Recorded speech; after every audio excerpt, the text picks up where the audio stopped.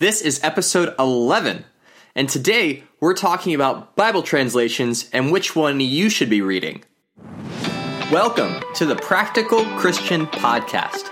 My name is Travis Albritton, your friendly neighborhood Bible teacher, and every day we'll dive into the tips, tricks, and hacks that you can implement in your daily life to become a more effective Christian. Thanks for spending some time with me today. Now let's jump in to your daily dose of practical Christian training. Most Christians have a favorite verse in the Bible.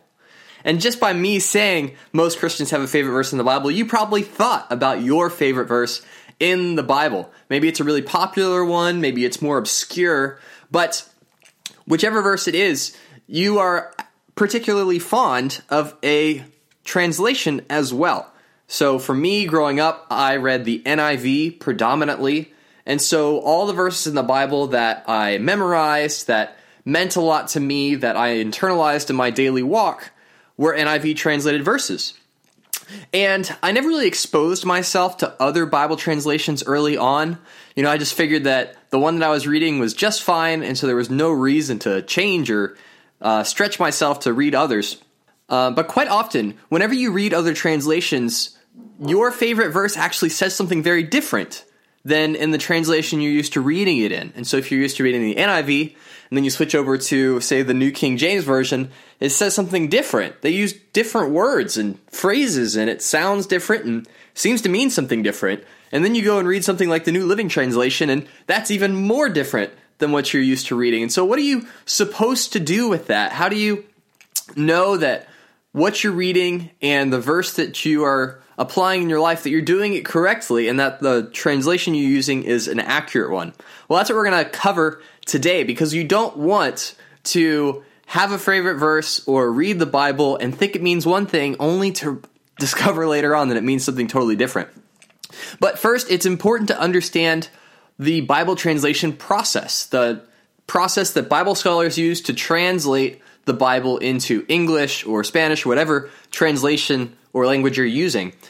So Bible scholars will translate ancient texts on a spectrum. And on one end of the spectrum, which basically just means a range of options, you'll have word for word, which is where they do their best to take every single word that's in Greek or Hebrew or Aramaic and translate it into the appropriate word of a different language. So if you're reading an English translation and they're trying to attempt a word-for-word translation, then they're going to take a word that means love and just replace it with the word love in English.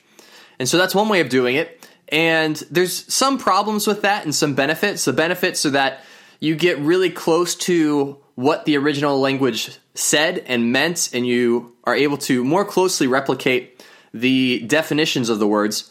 But, and this is a big but, word for word is difficult because the grammar structure is different. Quite often the words had implications and underlying meanings that aren't immediately available in the language you're translating it into. And so you can miss a lot of the context and the richness of the original scripture.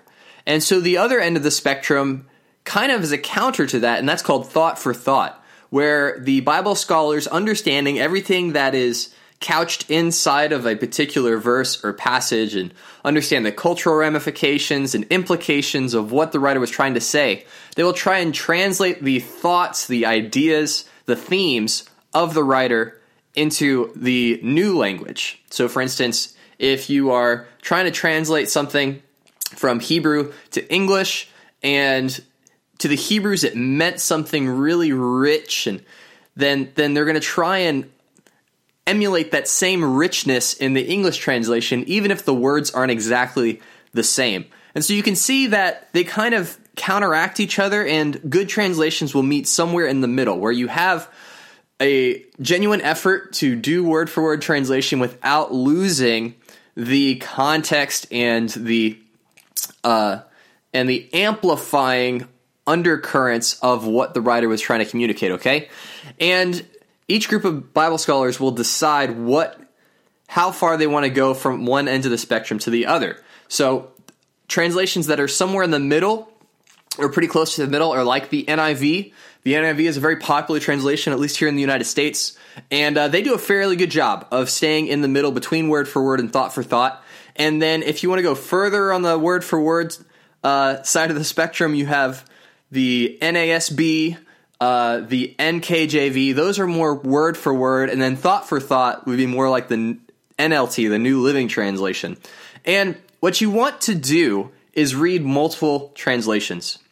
Because some parts of the Bible, it's easier to do word for word and really capture the essence. And in others, you really need a thought for thought translation. And so in order to make sure that you are getting a full picture of what the Bible is saying, since you probably can't read Greek, Hebrew, or Aramaic, you want to read multiple translations. And there's a really awesome free online resource that I use consistently that can help you do that, where you can break down every single verse with multiple translations.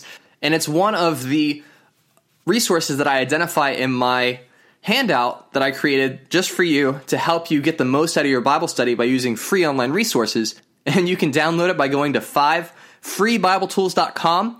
You can download it, and it's in there, and I use it almost every single day, this resource. And you'll know exactly which one I'm talking about when you download it. So go to 5freebibletools.com and download it along with 4 other awesome resources that you can use to start taking your Bible study to the next level. And they're all free, so it doesn't cost you anything to use these resources, and it will help your Bible study immensely. Reading multiple translations will give you a well-rounded understanding of the Bible.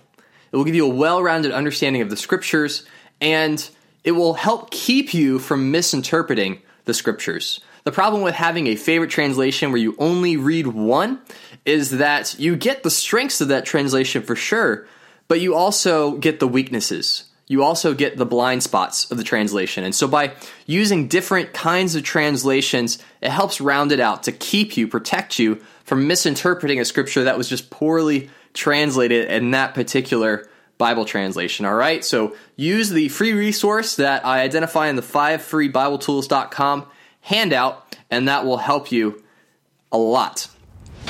Well, that's it for today. If you like what you heard, subscribe to get daily practical tips just like this one. Leave a review in iTunes to tell me what you think about the podcast, and head on over to the Facebook group, which also has a link in the show notes, to let me know what you want to hear in future episodes. I want this podcast to serve you and your needs and your questions, so let me know what you want to hear in future episodes. Every day is an opportunity to grow closer to God and make a positive impact on the people around you.